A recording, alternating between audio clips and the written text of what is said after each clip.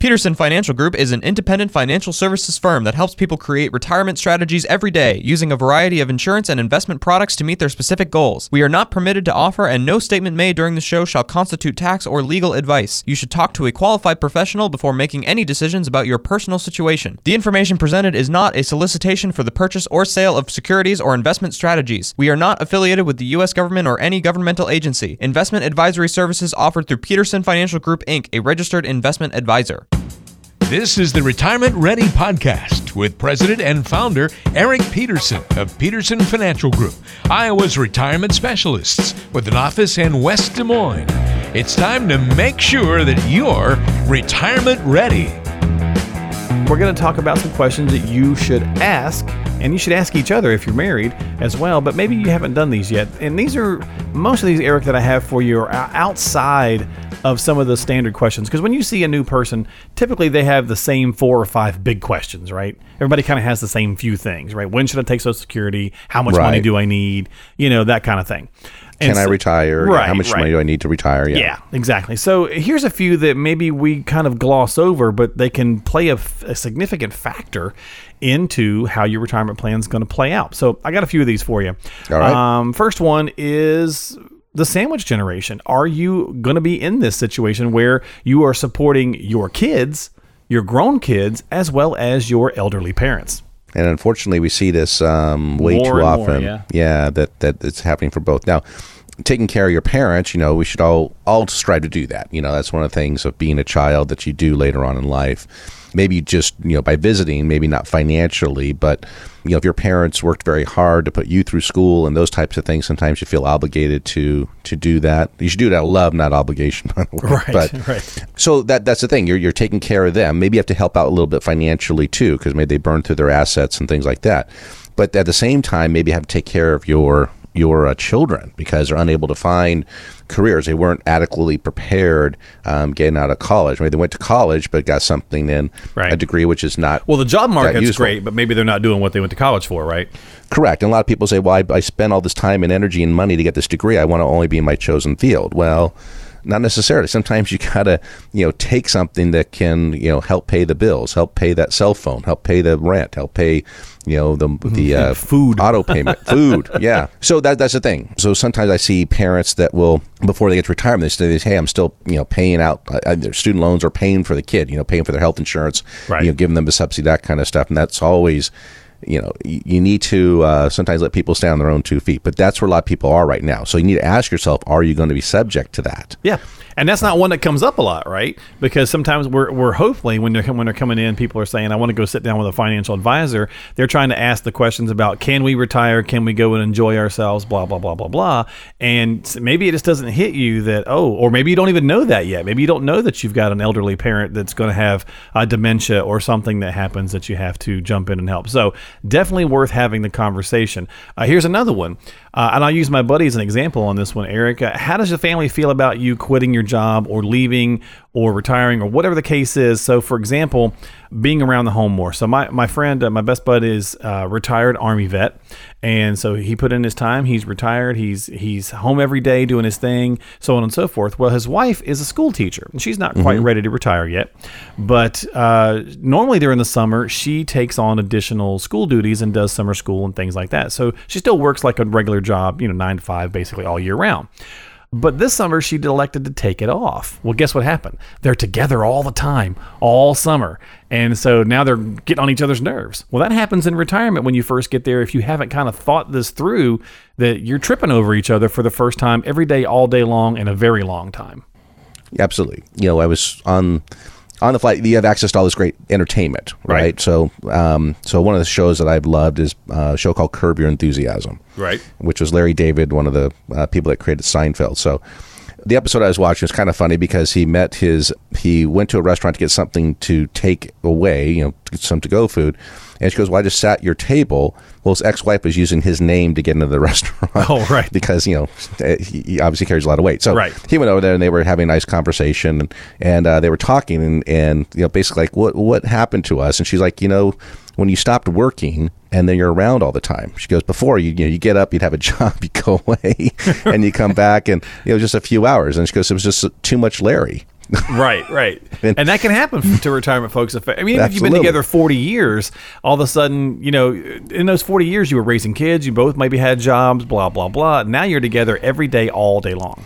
Yeah, and people get in their little routines, Exactly. and all of a sudden there's someone else. And it's not so much that they're questioning you, saying, "Oh, what are you doing?" It's just like you feel kind of, weird that, oh, they're there. They're, I'm checking my email. I'm looking at, some you get time in the rabbit holes and some of those things you click on the internet, stories that interest you, and then boom, you're into like 5 different things. So that's the thing. So what you need is hobbies. You need something to do. So retirement is just not about money. You need to be prepared for what you're going to do with all that extra time. Yeah.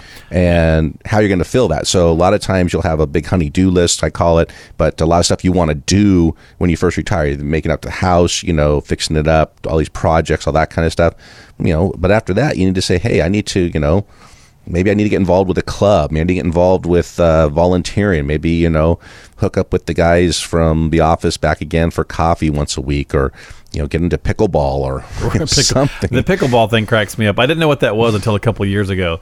Somebody said that, and I was like, what in the world is pickleball? But it's very popular. Very popular. Very popular. Well, okay, so that actually brings me to my next point, you mentioning that. So are you retiring from your job, or are you retiring to something else, right? Is there a reason? Like, are you just retiring to get out? Maybe you just want to, chill and relax, or are you looking to, move on to a new phase and do something like joining a club or taking up a hobby or starting that woodworking business you've always wanted? Or even working somewhere else. Right. There's nothing wrong with working in retirement. And a lot of employers love hiring retirees because they don't have a lot of the issues that prevent people sometimes people have to call in sick, or not be able to cover their shifts, that kind of stuff. You really don't have kid obligations, and you have a sick child, those kinds of things. So they love hiring retirees because their work ethic is so great. And maybe you're just tired of where you're at. Maybe it's body wise, your body's giving out. Maybe it's a job where you get physical labor, that kind of stuff, and maybe you just want to change. Thing is, in retirement, you're going to have a gap between what you need to maintain your standard of living, what you have coming in, which is typically going to be Social Security for most people, because pensions, there's a very small amount of people that are covered under pensions. So if you have this gap, there's 3 ways to fill it. You can fill it by withdrawals from your retirement savings, which is all the stuff you have saved, the 401ks, the IRAs, the investments, and the stuff in the bank, right? That's all your retirement assets.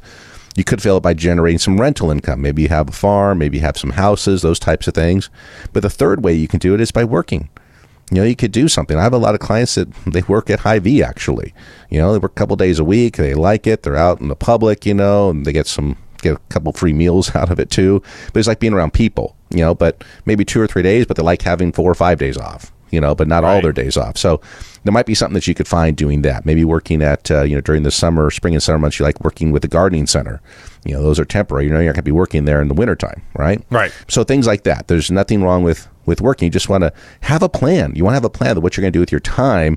And so maybe working, but if you're going to retire just to retire, or you want to retire and go do something different, that's a different conversation. Yeah, and so what we're doing here is we're having some questions that we should ask, but probably don't. These are a couple of ones that fall outside the normal array of questions we think about when we say we're going to retire, or can we retire, and we're trying to think about a retirement plan. So some of these are things to take us down a different path to discuss, like the sandwich generation, supporting elderly parents and kids, how the family feels about you being home all the time, or just leaving your job in general, retiring from something to something else. And then we'll do a couple here that have the money more involved, but there's still some things that kind of get overlooked. So prepared to handle those major purchases in retirement. They're not frequent. They're not these are not your regular bills, Eric. These are the one-offs that come up that you maybe need that emergency fund for, or whatever. Yeah, and I think the biggest one's going to be, maybe a car in retirement, or, major, something happens to the house, need a roof, furnace, something like that. And then that's why you want emergency funds for it. Now, cars a little bit different because that can all be financed. But, if you need a new roof, a lot of times you got to plunk down the money for that. Don't wait. Yeah. So that's why you have money in the bank. There's no one place you're going to put all your money. You're going to have money in the bank. You're going to have money in other fixed things. You're going to have money in the market. So you need a combination of the 3. And having an emergency bucket is for this purpose. Also, maybe all of a sudden a once in a lifetime cruise comes up that you want to go on, and you need the money to pay for it really quickly. That's what the emergency bucket's for. So you want to plan for those unexpected things, even in retirement. Yep. Those are going to come up just like they did while you were working. Yep, and it's easy to gloss over that one. So that's another question. One more here, and this one's a big one, Eric, and we'll take another break after this. But the questions you should be asking, one of these biggest ones is, what happens to the income plan? Again, if you think about our earlier conversation, that's the king of the chess game, right? You got to have the income plan. What happens to it upon the death of the first spouse? That's a big change. We call it the economic impact of losing a spouse, because what will happen is if you both have Social Security, which most of the times you do, you're going to lose one of those. You're going to lose the smaller of the two, and the surviving spouse will get the larger of the two. If you have a pension, the way you claimed it may change. And if you're at RMD level, that's going to change too. But the big thing is that people don't realize that your tax rate for that surviving spouse may go up, because they go to a single status versus a joint status, and their standard deduction changes.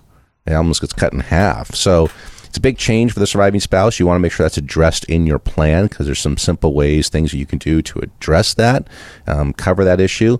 It's not fun to talk about because no one likes talking about death, but inevitably it happens to all of us. So you need to understand how the income changes when one of you passes away, and what are you going to do to fill that extra gap in the income and deal with the tax liability. You've been listening to the Retirement Ready podcast. If you have questions about what you've heard on today's podcast and would like to schedule a complimentary retirement readiness review with Eric Peterson and the team at Peterson Financial Group, call now. 515-226-1500 is the number to dial.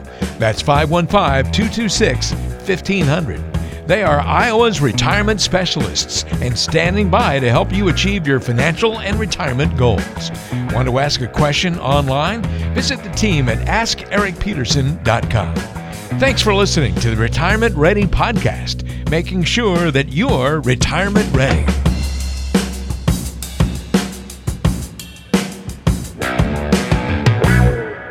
Peterson Financial Group is an independent financial services firm that helps people create retirement strategies every day, using a variety of insurance and investment products to meet their specific goals. We are not permitted to offer, and no statement made during this show shall constitute tax or legal advice. You should talk to a qualified professional before making any decisions about your personal situation. The information presented is not a solicitation for the purchase or sale of securities or investment strategies. We are not affiliated with the U.S. government or any governmental agency. Investing involves risk, including the loss of principal. No investment strategy can guarantee a profit or protect against loss in periods of declining values. Any references to protection benefits or lifetime income generally refer to fixed insurance products, never securities or investment products. Insurance and annuity product guarantees are backed by the financial strength and claims-paying ability of the issuing insurance company. Investment advisory services offered through Peterson Financial Group, Inc., a registered investment advisor.